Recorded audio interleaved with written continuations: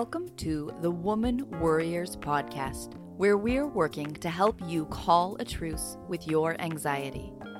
The information in this podcast is not a substitute for seeking help from a licensed mental health professional. Now, here's your host, Elizabeth Cush, LCPC.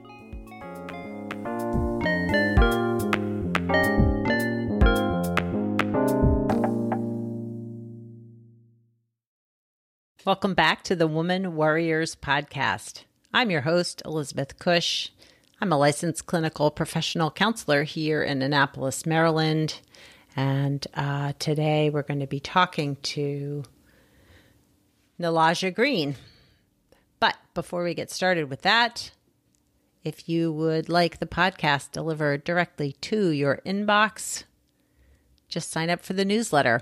Go to progressioncounseling.com or womanwarriors.com. There is a form on both pages to sign up for the newsletter. Just scroll down to the bottom of the page, and there's a little form to fill out there. You can also go to the show notes on the podcast page, and there is a sign up for the newsletter in the show notes for each episode as well. Today, my guest is Dr. B. Nalaja Green, who writes, speaks, and engages at the intersections of individual psychological distress and collective sociocultural oppression. As an Atlanta-based licensed clinical psychologist, Dr. Green is certified in trauma-informed care and delivering specialized trauma treatments to vulnerable populations such as military veterans, Black women, and members of the LGBTQ community.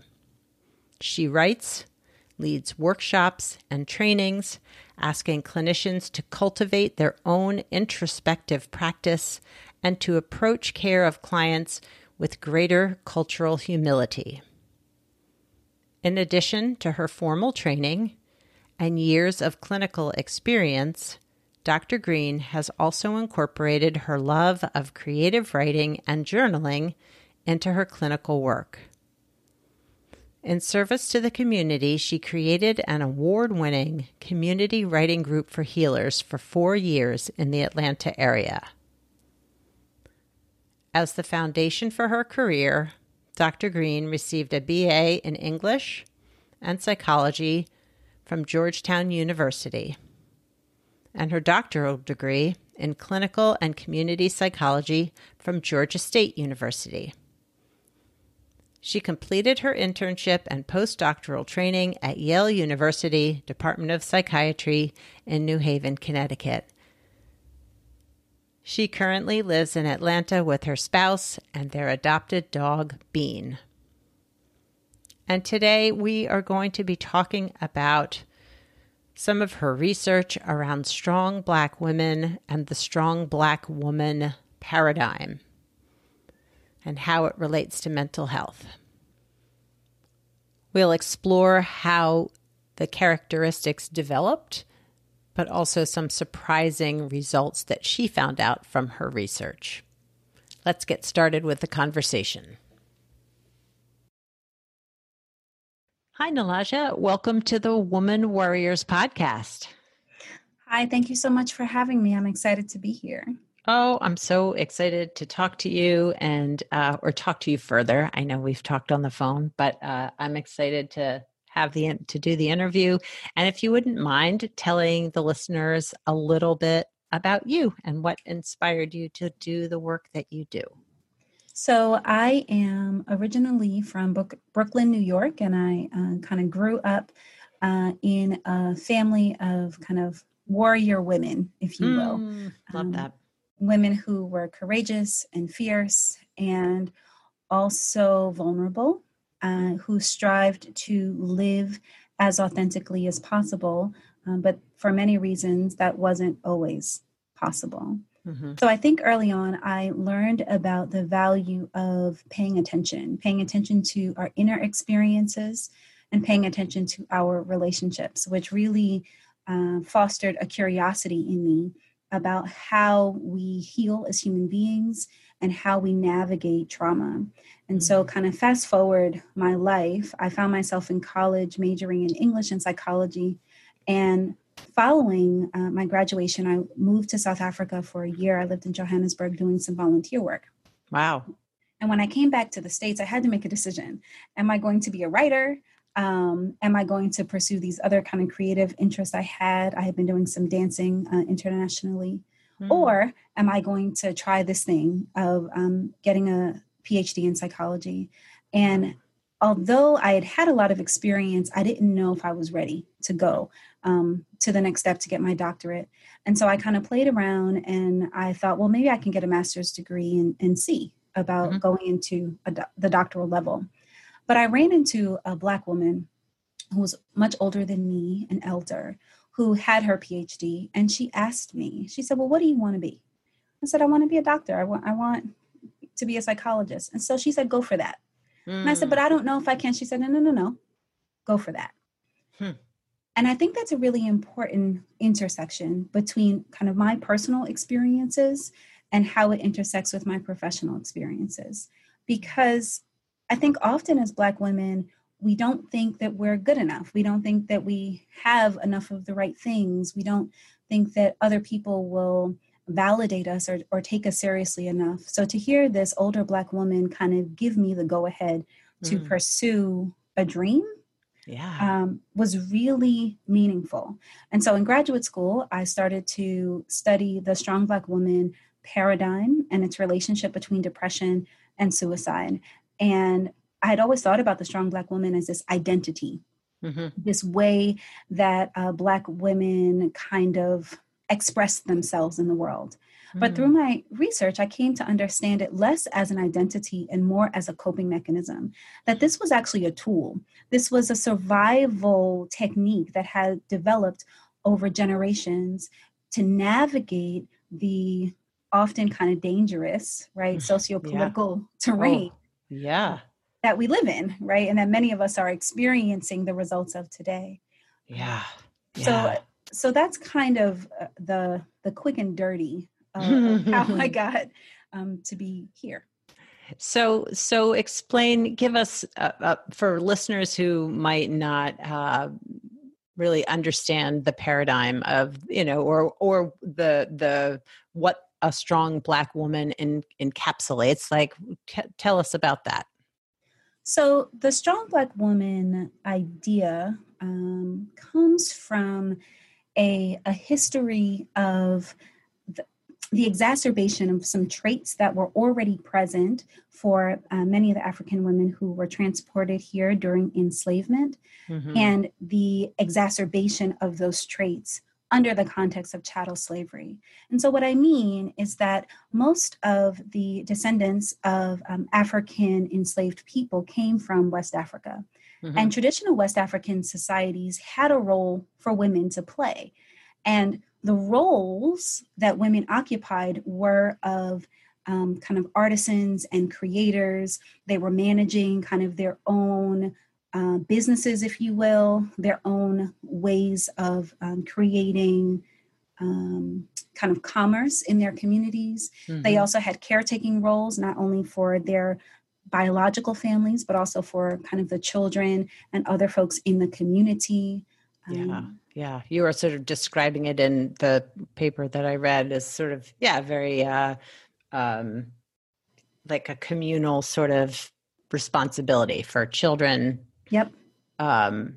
Cooking, just household stuff, as well as the more, like making crafts and selling and being part of the commerce.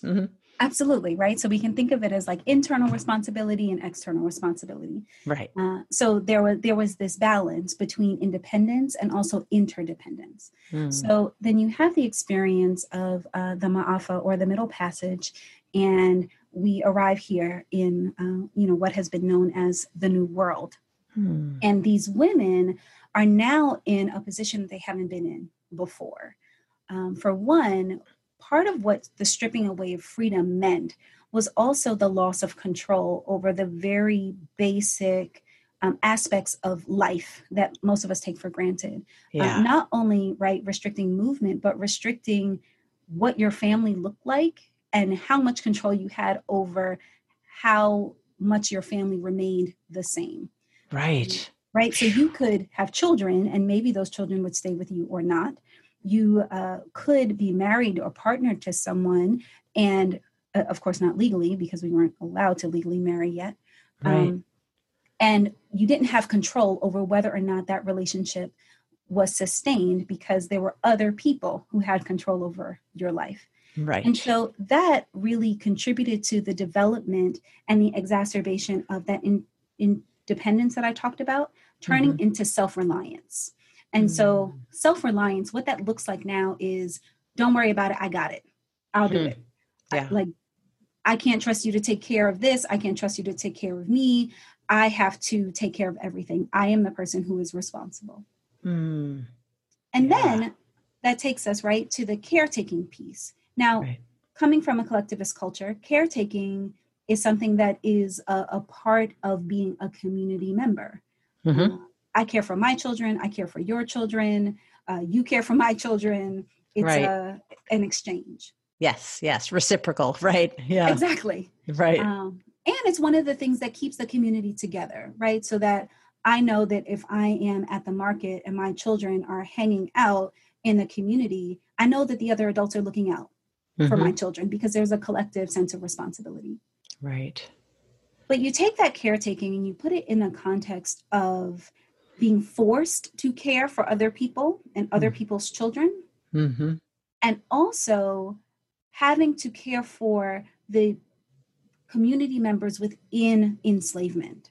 Yeah. So I am caring not only for my children and your children, but I'm also caring for Aunt Clara's children who maybe was sold away. I'm also caring for the enslaver's children, whether I want to or not, regardless of how they treat me. Right. Well, and two, I might be carrying the child of the slave owner who I didn't even want that child anyway. And now I have to take care of that. Yeah. Absolutely. And so you're really speaking to a part of the trauma that was also associated with caretaking, that I am actually taking care of something that may have been a product of rape. Right. And so, that's just another layer of how the aspect of caretaking really took on a very different message and a really different function. So much of the choice was released from that. This wasn't about choice. I'm not caring for you because I love you. I'm caring for you because I have to. I'm not caring for you as a community member. I'm caring for you because if I don't care for you, my survival may be in jeopardy. Right. So we have this example of caretaking, which we see often in stereotypes like the mammy stereotype, where you have this woman who is kind of asexual and doesn't have a family of her own and doesn't have any needs of her own. Her sole job is to care for the people that she's been charged with caring for. Yeah. So far we have self-reliance, we have caretaking, and then we have the third aspect. The third aspect of the strong Black woman coping mechanism is, don't worry about me, I'm fine. Yeah. Maybe my son just died, don't worry about me, I'm good, I got it. Maybe I just got divorced, don't worry about me, I'm good, I got it. Maybe I haven't, been able to pay my bills in a month or so, but don't worry about me, right? I got it. Yeah. I got it. And not only do I have it, but I'm not shaken by it, right? I'm strong. So you're not going to see me afraid. You're not going to see me break down, right? You're not going to see me cry. None of those things that are considered vulnerable and tender feelings, you don't get to see them. Right. Now, if we think about the function of regulating affect in that way, regulating, right, your emotional expression, if I am in a position where I have to show up and do things whether I feel like it or not, and my emotions can actually be used against me, what is my choice? You're going to shut them down. Absolutely. I'm going to shut them down. Yeah. Well, it's survival, I mean, absolutely. If lamenting, crying, wanting to keep your child that's going to be taken away from you would kill you or kill your child, of course you're going to shut up and say, it's okay, I got this. Yes. And the other piece of that is pride, right? I don't necessarily want you to know how much you're getting to me. Yeah. Oh, So yeah. Yeah. if you see my tears, if you see my fear, that might be yet another thing you can hold over my head, yet another way that you can manipulate me. Use me. Mm-hmm. Use me. Absolutely. And I'm not interested in that. I'm not interested in giving you, right, any other opportunities to control me in my experience. Yeah. So we can kind of see each of these three components as having a historical context for survival. And they have kind of morphed and changed somewhat as we come into kind of our contemporary moment, but many of the core characteristics remain the same.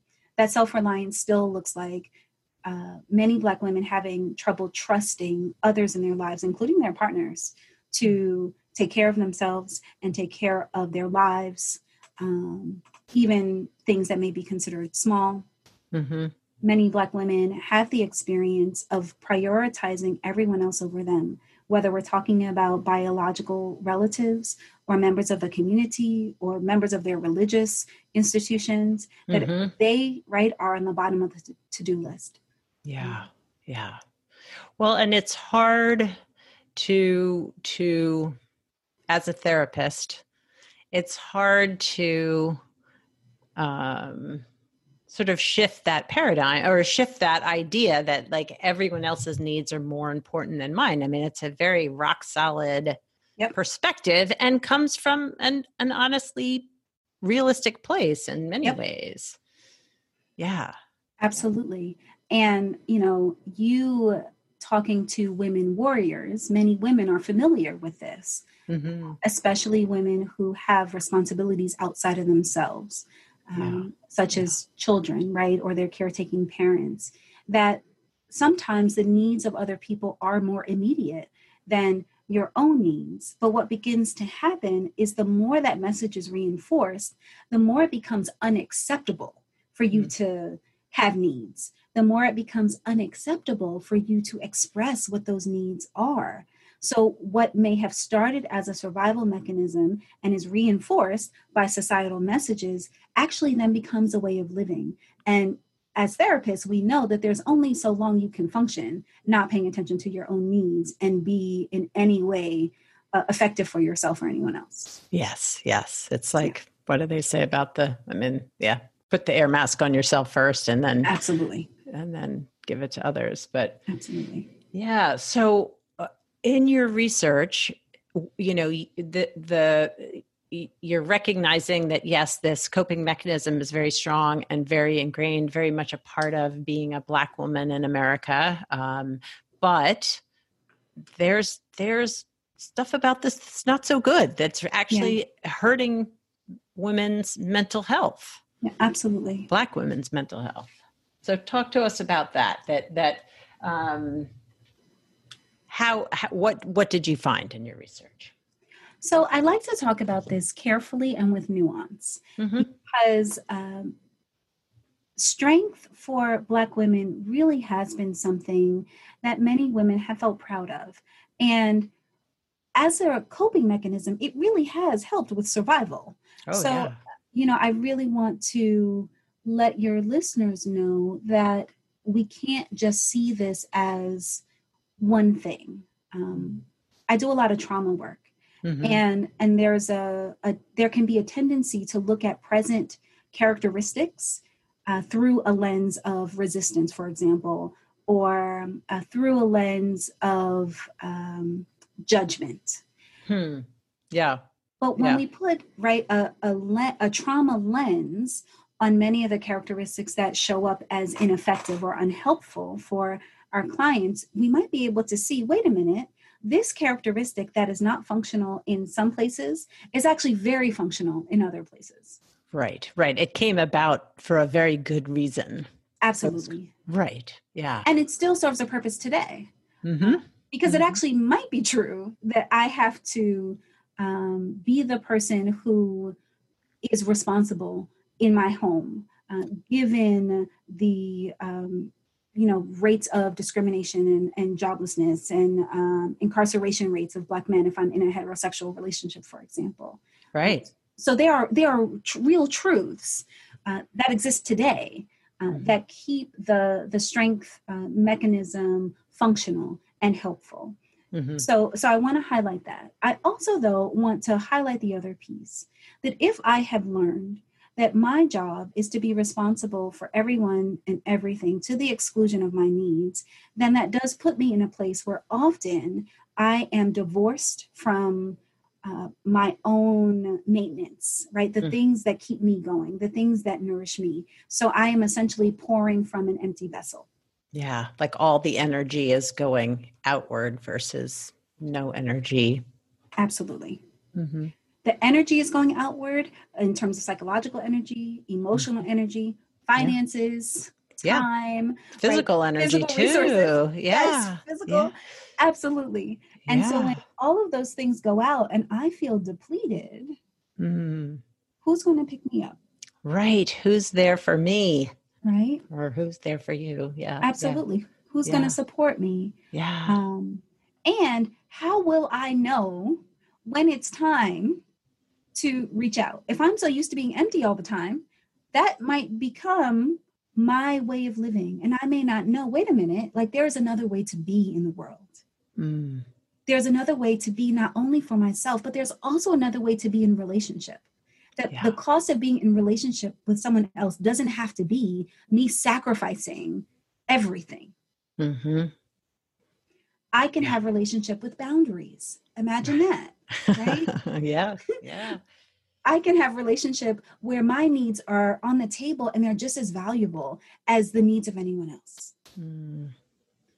So we have that issue, particularly with caretaking. With self-reliance, if I am the person who is the sole one who believes I can only trust myself to handle things, I can only trust myself to do things correctly, I cannot trust anyone else to do it, then that means I'm probably overextending myself.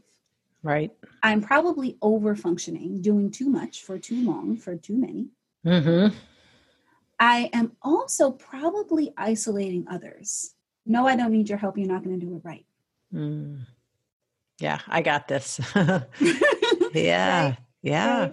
And so there's only so long that I can do that and function well, because I can end up isolated and I can end up burnt out, so that by the time I make it to a therapist's office, if I do ever make it to a therapist's office, I'm coming at the edge of my distress, at the edge of my psychological distress, but also at the edge of my physical distress, because we know that our minds and our bodies, like, they're connected, right? They're traveling around the same vehicle. Absolutely. Yeah. Yes. And yeah. Right. So you're just physically, mentally just on the edge of, breaking down, I suppose. Yes, absolutely. Absolutely. And then, of course, we have affect regulation. If I am disconnected from my emotional experience because I spend so much time showing up in spaces being fine, that not only separates me from my emotions, but it also separates me from the ability to connect genuinely with someone else. Yeah, that is so true. Yeah. Emotions, right, are communicators. They give us information and they allow us to connect through a place of authenticity and vulnerability. Yeah. And if you're showing up as sort of this blank slate, other people aren't reading you and what you're feeling. Exactly. Yeah. Exactly. And you may not be reading yourself. Well, that too. Sure. Yeah. If you're so disconnected from, or have had to be so disconnected from your emotional experience, you may not even know what's happening, the emotional piece. So when I looked at this particular factor in my dissertation, which was looking at the ways in which strength impacts the relationship between depression and suicide in Black women, this was the factor that had the strongest relationship between the two, which means, right, for the women who were experiencing depression, if they also had higher tendencies of regulating their emotions in that way, they were also more likely to express suicidal thoughts and suicidality. Mm. So that's a very real consequence of walking around the world this way. Mm-hmm. Yeah. And Yeah. so much harder to ask for help when you get to that point. If Absolutely. I would imagine Absolutely. that would be, to say like, I'm struggling. I don't know what to do. I need help. Yes. Yes. Mm. And because you've learned for so long that you need to appear a certain way, you might walk into your therapist's office and your nails are done and your shoes are gorgeous and you're wearing a well put together outfit and your hair is done and your makeup is flawless. Mm. And so you look like you're okay. You might actually look fabulous. And so the therapist may be hearing one thing and seeing another. Yeah. And so it might seem incongruent, but really, that actually might be the way this looks for many Black women. Yeah. Yeah. That makes so much sense though. Like, yeah, if I'm going to show up looking, I'm not going to show how distraught I am. Right. That, that's not going to show up in any of my physical appearance. I'm going to be, Right. You're not going to see my sweatpants and my flip-flops and the t-shirt I've been in for 5 days. Like, right. Right. It's almost, I'm thinking almost like armor, like this is what I'm going to show to the world. Yes, absolutely. I did have one patient say to me, the worse I feel, the better I look. Wow. Yep. So, well, that's really saying something. Yes, that's it, isn't it? Yeah. So important to know as a therapist though, right? I mean, especially as a white therapist, I guess I should say too. Yeah. Me personally, as a, to know that, that's something to be aware of and to take, to make note of. Absolutely. Culturally. Mm-hmm.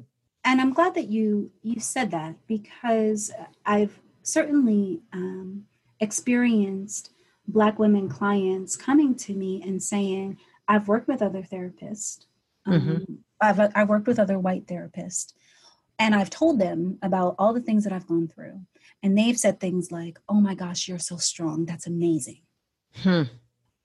Or, I can't believe that you are suffering so much given like how resilient you are. And I'm sure that those therapists were well-meaning and were really trying to highlight the ways in which these women were resilient and were triumphant over their circumstances. But part of what the women heard was, all I see is your strength, right? All I see is that you have survived and you continue to survive. I don't also see what it has cost you. Yeah.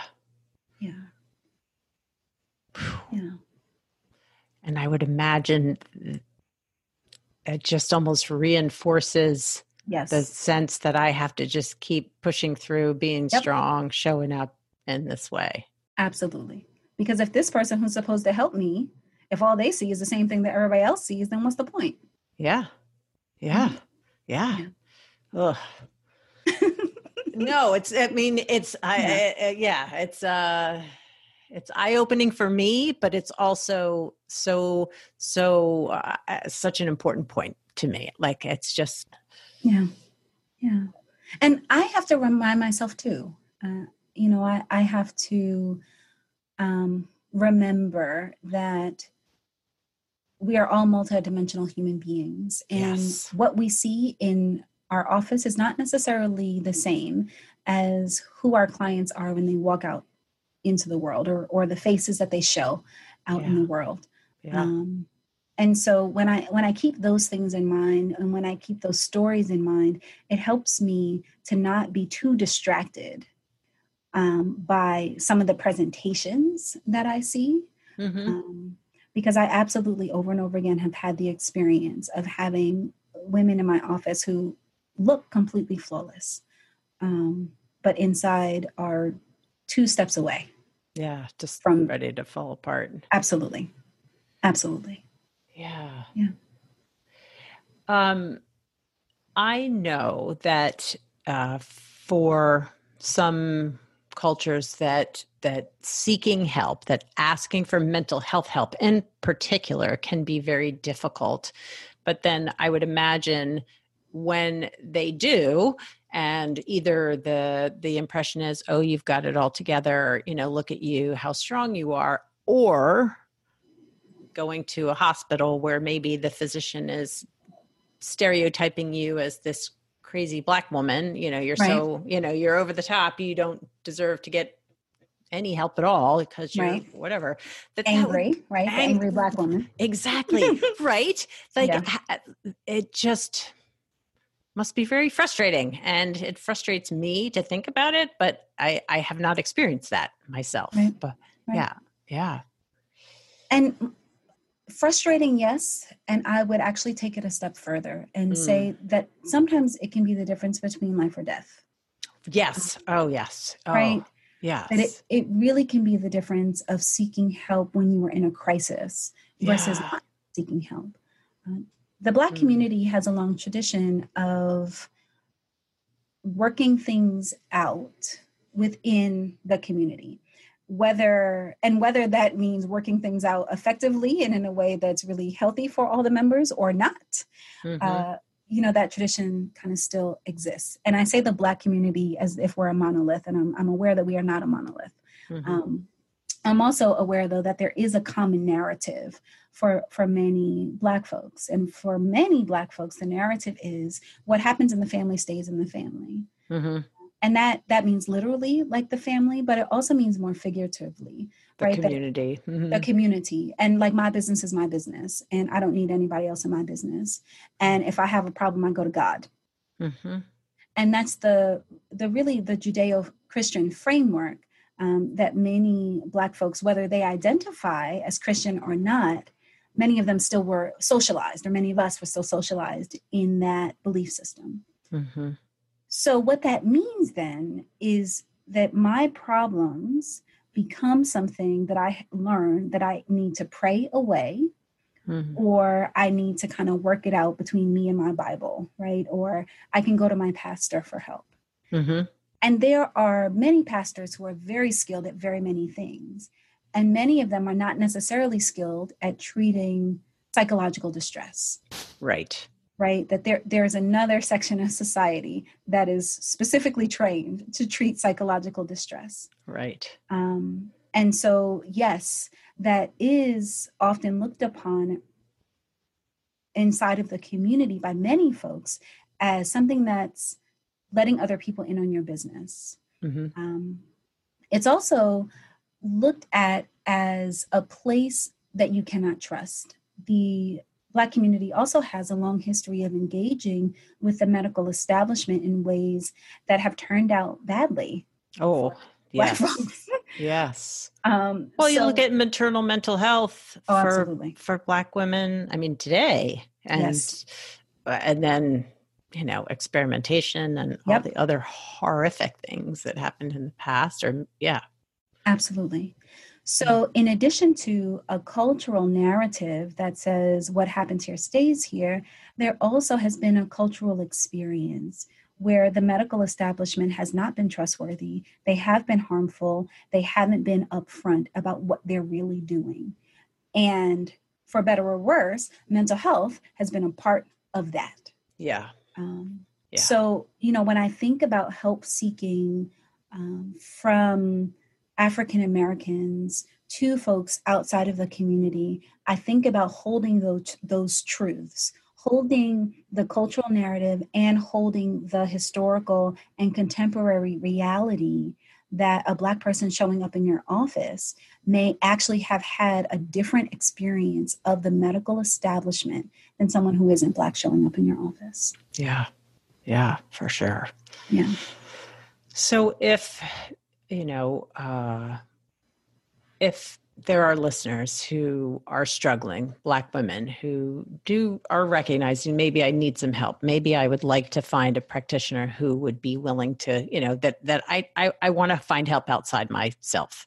Right. What should they be looking for in a clinician, in a, healthcare system? Are there things that can help them identify like this would be a better fit for me, or this is someone who is going to take into account all the cultural, societal shit that potentially I've been through. Right. So I think it's important for Black women to remember that they have a choice, that they don't have to just kind of take what's given to them. Mm-hmm. So there are several avenues that they can use. EAP is one for folks who are employed. That can actually be a great opportunity to kind of get your feet wet in therapy if you have never been in therapy before.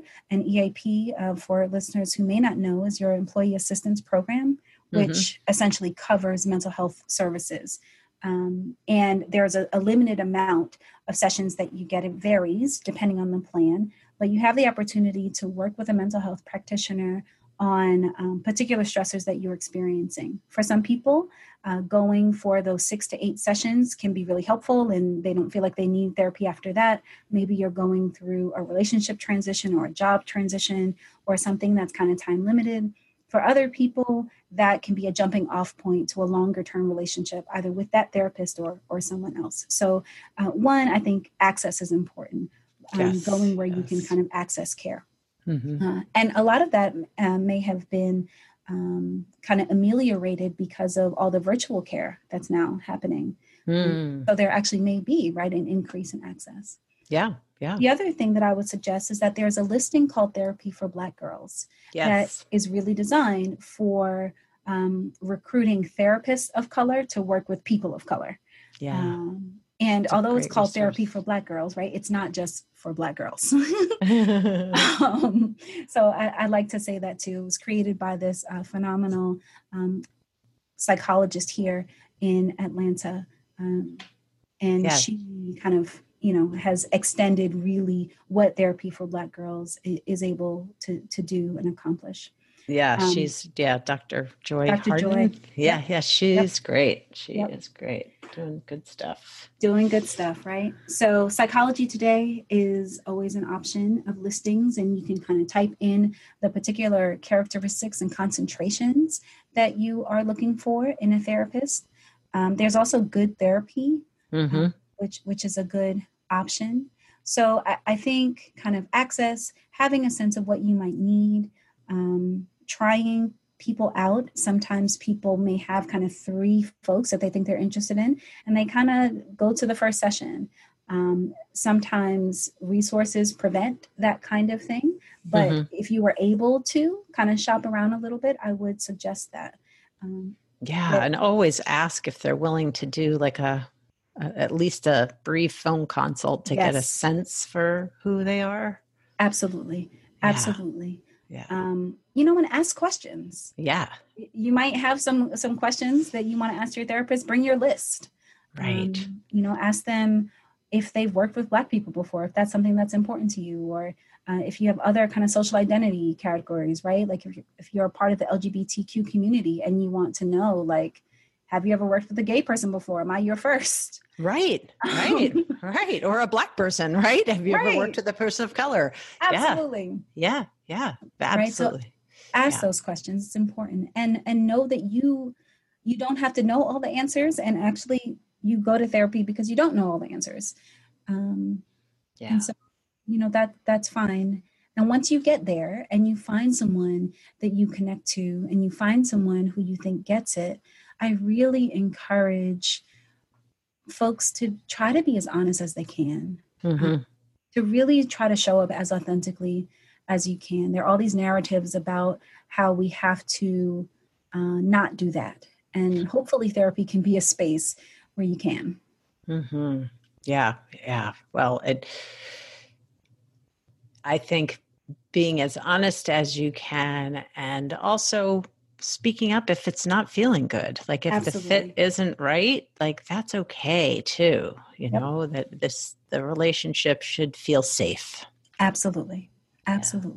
Research tells us time and time again that no matter what technique we use as therapists, if the relationship isn't working, it's not working. It doesn't really matter. You could be the best CPT therapist on the planet. Exactly. Connect to you and talk to you, Yeah. Oh, wow. So thank you I really just so much appreciate your taking the time to be on the podcast today. But I want listeners to know how to find you. So how do they find you? So I work full time, but I also have a private practice that is called Standpoint Therapy and Organizational Consulting. And so you can find me at www.standpointtherapyandconsulting.org. I am also on Instagram, Dr. Nalaja. Those are probably the best places to find me. You can also email me, give me a call in my office. And I do a consultation call. So you can kind of ask me all the questions and find out all the things before you decide if you want to work with me. Awesome. I will include all of your contact information and the article that your dissertation, I guess, was written off of. I will include those in the show notes. Oh, thank you. And I really appreciate your being on the podcast today. And hopefully I'll have you back again sometime in the future. So I appreciate you having me. And I also have just like a brief packet that I've created for a Strong Black Woman. I used to do a workshop here in Atlanta. And so I can kind of send that to you. So if any of your listeners kind of want a quick and dirty of what we talked about today, that they can reference that. Oh, that would be great. That would be helpful. Yeah, absolutely. That would be awesome. I would love that. Great. Yes. All right. Well, Nalaja, thank you. And I look forward to sort of seeing you more online. Oh, thank you so much. And have a wonderful rest of your evening. I really enjoyed that conversation with Dr. Nalaja Green, and I hope you did too. She is an amazing resource for better understanding the impact that the coping mechanism of the strong Black woman has on Black women and their mental health. I had a lot of great takeaways from that conversation. And as I said, probably one of the bigger takeaways for me is that, as a therapist, you tend to think if someone's looking good, they're all put together, everything's on point, that they're okay, I think that we do that as people. We're like, all right, they look good, they must be feeling good. But maybe for Black women, that is not the case. Maybe that looking good is a way to cope with all the turmoil or distress that's going on internally. And of course, that's not true across the board. Everybody is an individual and people cope in different ways. But that was very eye-opening and important for me as a therapist to know.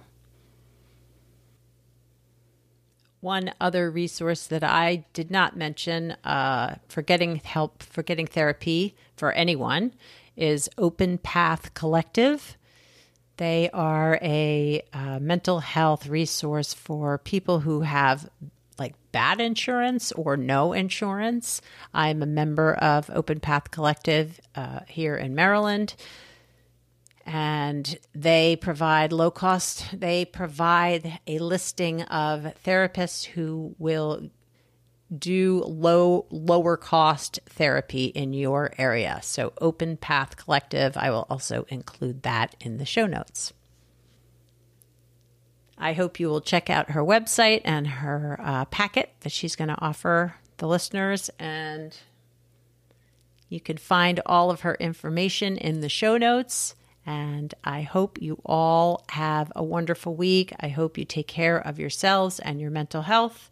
Ciao for now from this woman warrior.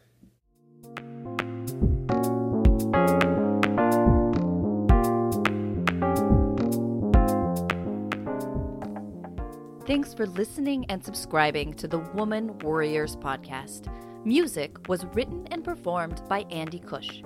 If you'd like more information on this episode, you can find the show notes, the resources shared today, and links to the guests' profiles at womanwarriors.com.